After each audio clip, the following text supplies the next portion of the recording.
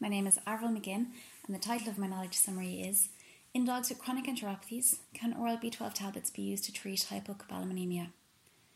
The reason why I chose to do this knowledge summary is because we have many dogs presenting to our clinic for B12 supplementation who either suffer from discomfort of frequent injections, they find the regular visits to the hospital stressful, or that the visits are just costly or time consuming to the owners.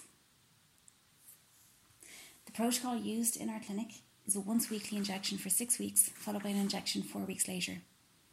The protocols for parental dosing of B12 are based on expert opinion and clinical experience and are not validated protocols.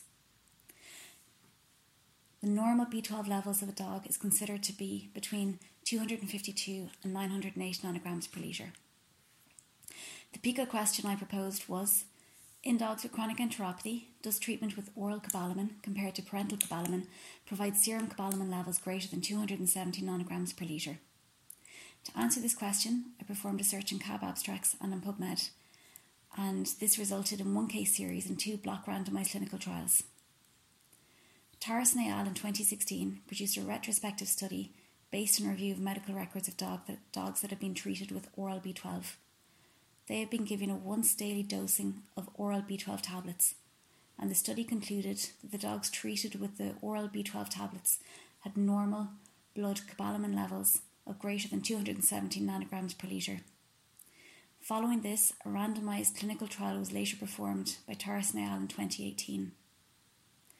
Dogs with low B12 levels were either supplemented with a parental protocol or with once daily dosing of B12 tablets. The experimental trial concluded that both the oral and the parental B12 supplementation in dogs provided a significant increase in serum B12 levels of greater than 285 nanograms per litre.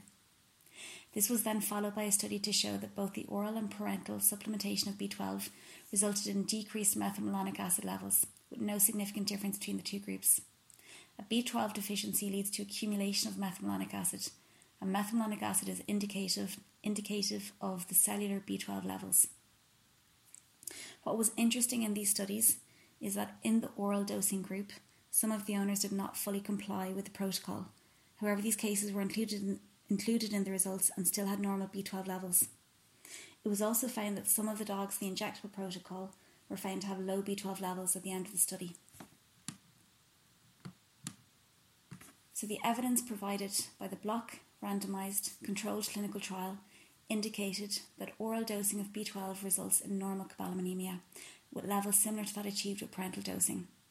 These studies provide veterinary professionals with a once daily dosing schedule, and monitoring serum B12 levels is then recommended to ensure normal cobalamin is achieved.